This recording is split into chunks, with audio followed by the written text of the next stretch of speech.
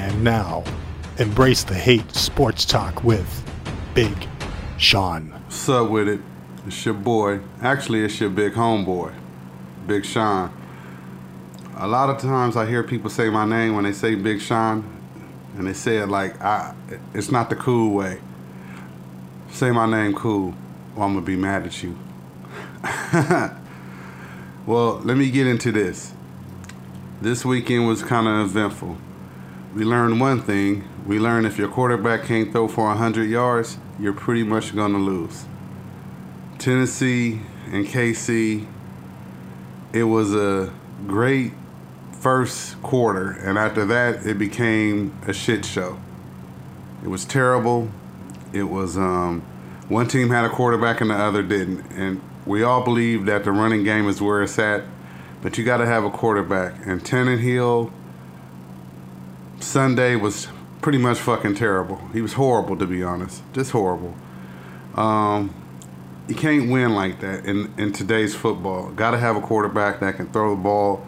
Got to have a quarterback that can move the chains.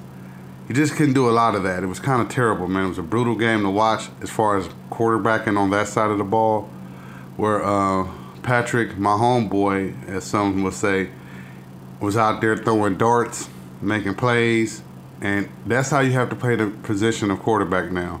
Got to be able to move the ball down the field.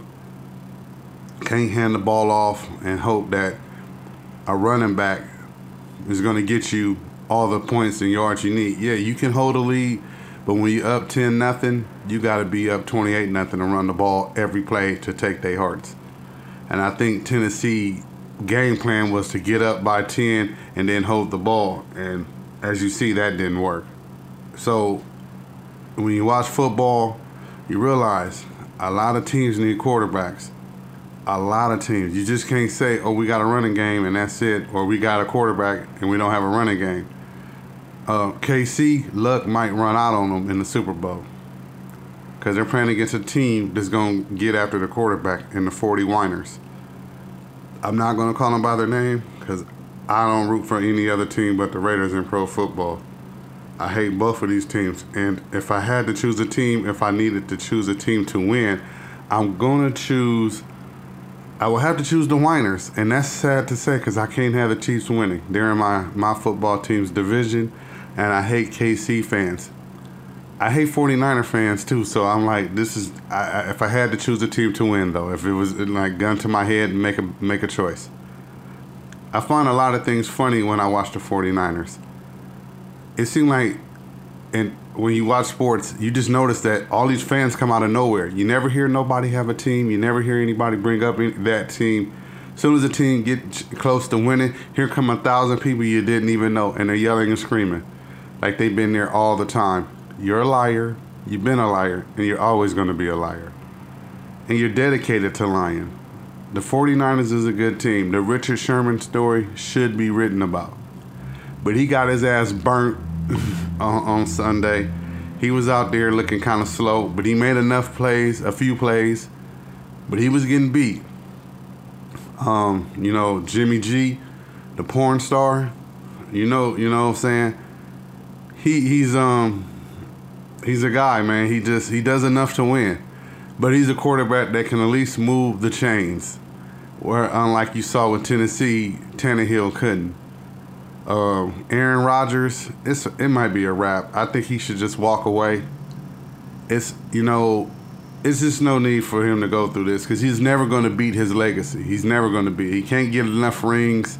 He wouldn't be able to win enough rings to change anybody's mind on him. They say he's the greatest thrower of the football. He might be the greatest thrower of the football, but it might be time to look somewhere else.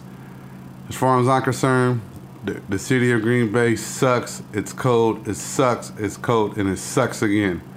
So get over that. And I know a lot of his fandom is from women. Women are absolutely in love with the man. So, and that's pretty much what leaving like the Jimmy G, in love with the man. If women love you, you'll go a long way in today's sports. If they think you're a heartthrob or whatever they call you, you'll go a long way. A long way.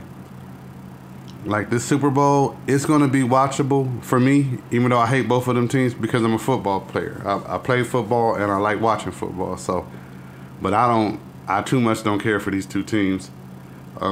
It's good not to see New England and they cheating ass in there. You know, I was told to in which direction do I want to go with this podcast, and I asked myself, do I want to be the asshole that just yells and rebel against the machine? And I was like, you know what? That's what I want to be. I want to be the guy that says, hey, listening to Fox Sports Network of their commentators and hear that crap that they spill all day and act like they're never wrong, I can be wrong because I have hate in my name. Embrace the hate means I can really, really be a fucking idiot too. And I could be wrong. I could be a sexist pig. And I will be a sexist pig. Women, don't watch football if you're just watching for the man who has a helmet on that you think is hot. Don't do it. Stop it, please. It's embarrassing. You're embarrassing yourselves. You guys are groupies. Football groupies. Now let me talk about LaTrash. If you watch the game over on Martin Luther King Day, he was pouting. He was walking around in that arrogant way he does when he gets emotional. He's stomping his feet, yelling at people, but he's doing it in a way like a woman. He has a lot of woman tendencies, and you can see it. It shines through on that camera. I'm not gonna say he's just, it's something about that man that I just hate, and I don't know what it is. I don't know. I just hate that dude.